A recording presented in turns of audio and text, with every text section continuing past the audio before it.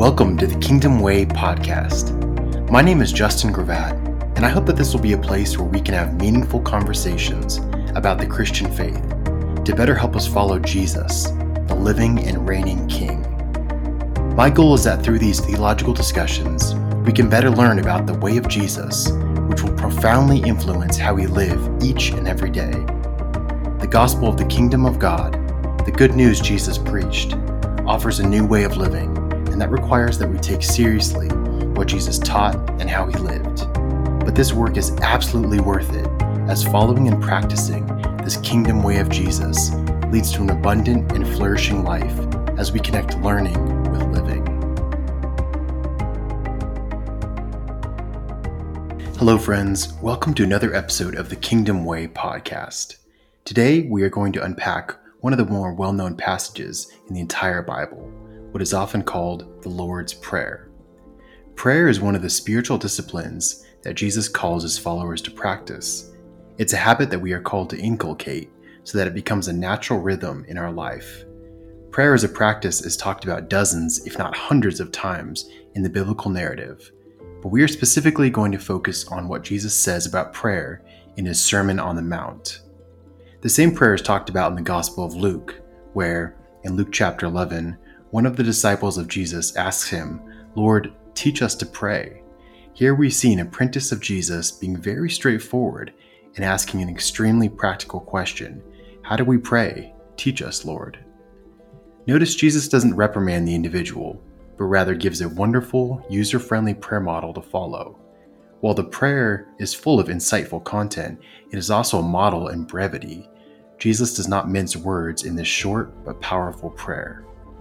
He also gives a prayer that addresses things at a cosmic level, all the way down to the mundane, the everyday life. It's a prayer that covers all aspects of our lived experience. In Luke's Gospel, the prayer seems to be condensed, so let's read Matthew's full version of what Jesus said and how we ought to structure our prayers. Matthew 6:9-13 says, "This then is how you should pray. Our Father in heaven, hallowed be your name. Your kingdom come, your will be done, on earth as it is in heaven. Give us today our daily bread, and forgive us our debts, as we also have forgiven our debtors. And lead us not into temptation, but deliver us from the evil one." Jesus lays out what could be used as a verbatim construction, something to follow as we pray, word for word. Alternatively, Jesus also gives us as a model, a structure to guide us as we pray continually with God. Let's walk through the prayer and point out some important features. You'll notice from the very beginning that the prayer starts with God, hallowing him, which means giving him honor. As R.T. France writes in his superb commentary on Matthew, quote, "The first half of the prayer is concerned with God's honor, kingdom, and purpose, and only after that do we find our own needs." Prayer starts with God, who he is, his character. But Jesus doesn't refer to God in just any way. He prays, "Our Father." This is an incredibly intimate term, displaying closeness with God and a familial connection. This is no distant, abstract deity. God, the creator and sustainer of all that exists, can also be called Father. The gravity of this statement should not be missed. Yes, he is the King of the universe, the triune God who possesses all the superlative attributes, but he is also our Father, who is with us and cares for us. Praying to God as Father also reaffirms our connection as sons and daughters of God. If God is our Father, then we are rightly called his children. As the Apostle Paul says in Acts 17, all humanity is God's offspring. God is our Father, and we are his children. Moreover, it helps us see others as equal image bearers of God, fellow children of our Father. This should dispel any notion that following Jesus is an individualistic religion, a lone wolf's journey. Instead, we see that imitating Jesus is a corporate endeavor, something we do with fellow Christians. Starting the Lord's Prayer with "Our Father" allows us to start with God and his name. Then we reaffirm our own identity as children of God, and also the identity of all other people. God is our Father, I am his child, and others are his sons and daughters. Then we hallow God. We give him his deserved honor, praise, and glory. God is already holy, of course, But this part of the prayer reminds, recognizes, and recalls God's holiness. We praise the loving God who is compassionate, gracious, and kind. We praise the God who is a consuming fire, a God who is light and entirely just. In this way, we hallow God's name. We give him the appropriate praise. Next, we are to pray that God's kingdom will come and his will be done. Jesus' gospel was the good news of the kingdom of God. God's kingdom is a teaching Jesus focuses on throughout his ministry. Many have suggested it was his central teaching. The gospel of God's kingdom is multifaceted, but it can be summarized as the announcement that in the person and work of King Jesus and his followers, God's power, reign, and rule is present, available, and active. In other words, God's saving, liberating power of forgiveness, the gift of eternal life, and his victory over all evil and death are all available in and through Jesus. One can enter this kingdom, this reign of God, in virtue of the resurrected, saving, and enthroned King. We enter into this kingdom by faith, and it is a kingdom, a rule, described as a place of righteousness, peace, and joy. The good news is that God rescues us from the power and kingdom of darkness and brings us into the kingdom, into the rule of his Son, Jesus. Moreover, this kingdom has a code of ethics, the law of Christ.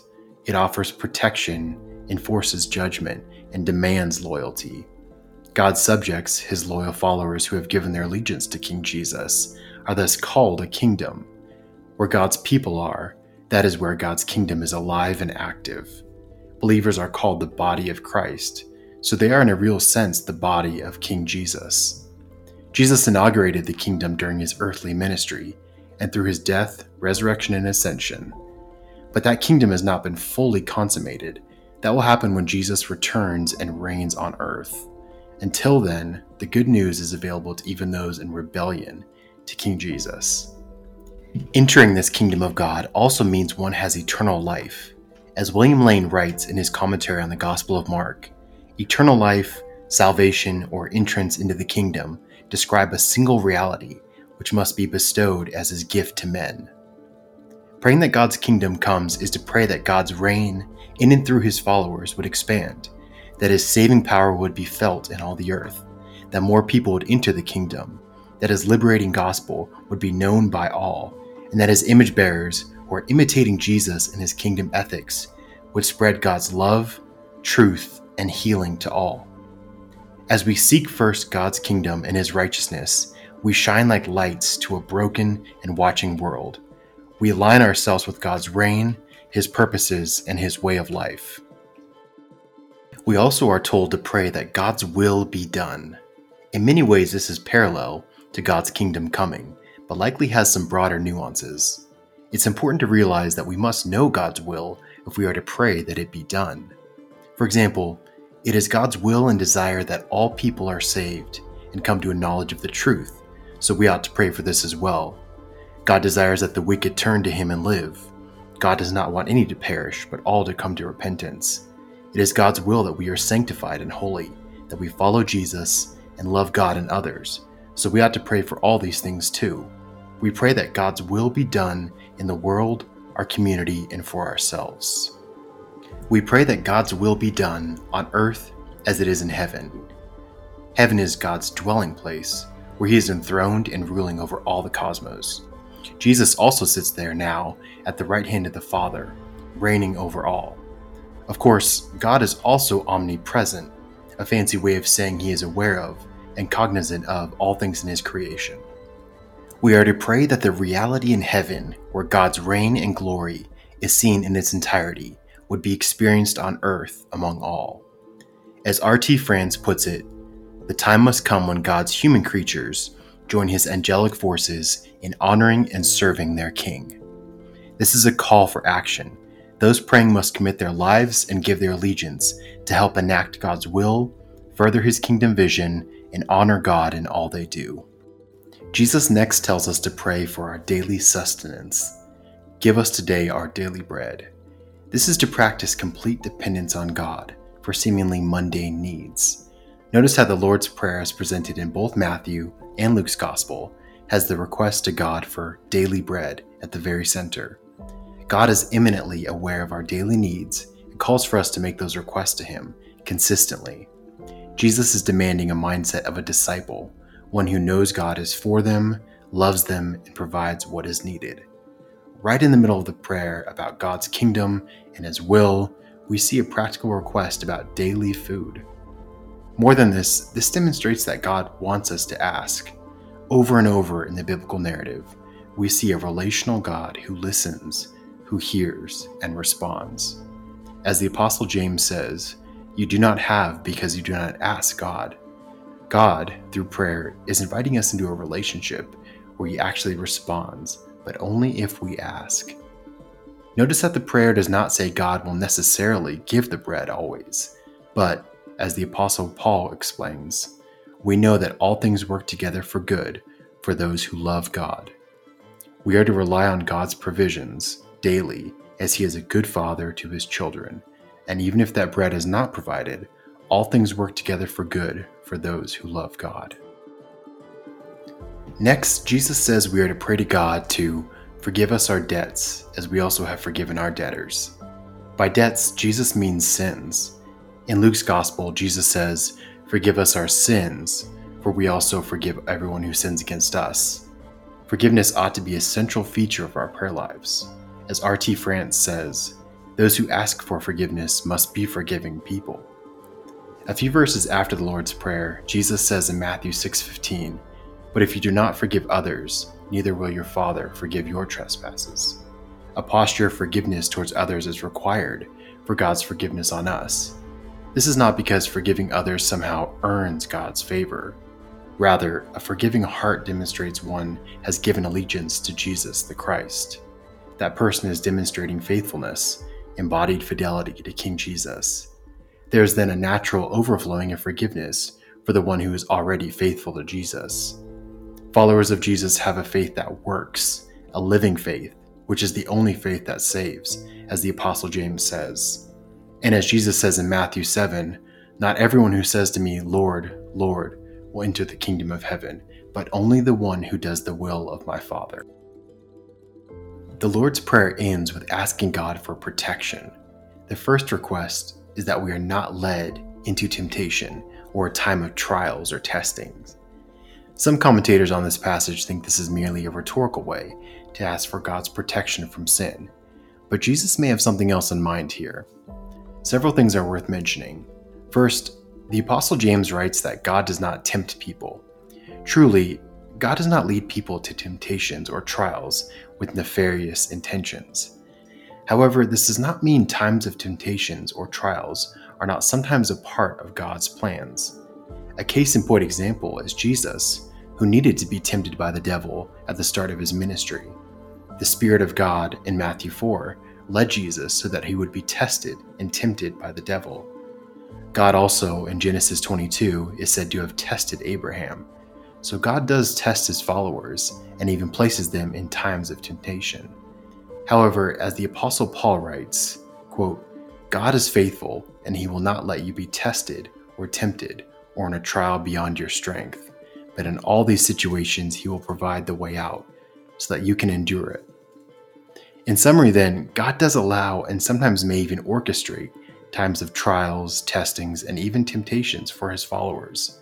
Remember in the book of Job, where he undergoes intense trials allowed by God, or Jesus being led by the Spirit to be tempted, and God testing Abraham. God permits this for His followers with the goal that they would choose wisely, that they will choose life, that they will choose virtuously. When Jesus' followers pray to God, "Lead us not into temptation," this serves as a request to God to avoid these situations, if it's in fact His will. We ask this because we're aware of our finitude, our frailty, or simply a desire to avoid these times of suffering. Perhaps there are times of temptation which God allows, which can actually be avoided if we pray that God does not lead us there. Jesus is thus saying we should pray to God to avoid times of trials, temptations, and testing, which God may have otherwise allowed, but due to our faithful prayers will protect us from. Recall Jesus praying to God the Father, "Father, if you are willing, remove this cup from me, yet not my will, but yours be done." The cup symbolized the wrath and justice of God. Jesus prays, if it's possible and if it's God's will, to not have to experience this hardship. There's nothing wrong with that kind of prayer. But more than anything, Jesus prays that God's will be done, as that is the ultimate priority and demonstration of his allegiance to God. The prayer ends with a request to God that he deliver or rescue us from the evil one. Some older translations put it more generally, asking God to protect us from evil, broadly speaking. But the vast majority of contemporary translations explain that Jesus is saying we are to pray for protection from the evil one, the devil, the great enemy. Make no mistake, the devil, Satan, is alive and active, along with his demonic followers. Our fight as Christians is not against other humans, but against these evil spiritual forces. As Paul says in 2 Thessalonians, for those who are faithful to Jesus, God is faithful to them, and he will strengthen them and protect them from the evil one. The apostles tell us that we must fight the good fight of faith and resist the devil. Our prayer is situated within this cosmic battle. This does not mean that God will always remove the persecution we are facing from Satan and his forces in this lifetime. God sometimes allows Satan to work his evil so that some greater good will come. For example, God allowed Satan to persecute Job to showcase Job's faithfulness. He allowed Paul to have a thorn in the flesh, a messenger of Satan, to keep him from being prideful. And he allowed Satan to help instigate Jesus' death so that Jesus could be resurrected as the conquering king. Still, Jesus tells us here in the Lord's Prayer that we are to pray to God if he is willing to rescue us from the evil one. However, even if God does allow a thorn in our flesh or some persecution, we know that God is ultimately for us and that nothing can separate us from the love of God. As we close this podcast, one final thought is needed: the power of prayer. As the Apostle James says, the prayer of a righteous person is powerful and effective. Strangely, followers of Jesus tend to undersell the power and influence of prayer. Jesus models this prayer for us because it actually has the potential to change reality. When we pray to God that his kingdom come, his will be done, to protect us from evil forces and give us our daily provisions, it truly makes a difference. God may not always answer our prayers as we would like, but he hears our prayers, and he is a God who is with us and for us. We must not undersell our calling to pray and our responsibility in enacting certain possibilities. We must not undersell the power of God, the God who hears and acts. To quote from Pastor Tyler Staton, he says, "Yes, prayer stills us, brings us peace, helps us come to terms with what is. Prayer changes the person praying from the inside out, but prayer also releases power. Prayer releases power to effect real change in the tangible world." So, how, Jesus, should we pray? Let us read one last time what he says. Our Father in heaven, hallowed be your name. Your kingdom come, your will be done, on earth as it is in heaven. Give us today our daily bread, and forgive us our debts, as we also have forgiven our debtors. And lead us not into temptation, but deliver us from the evil one.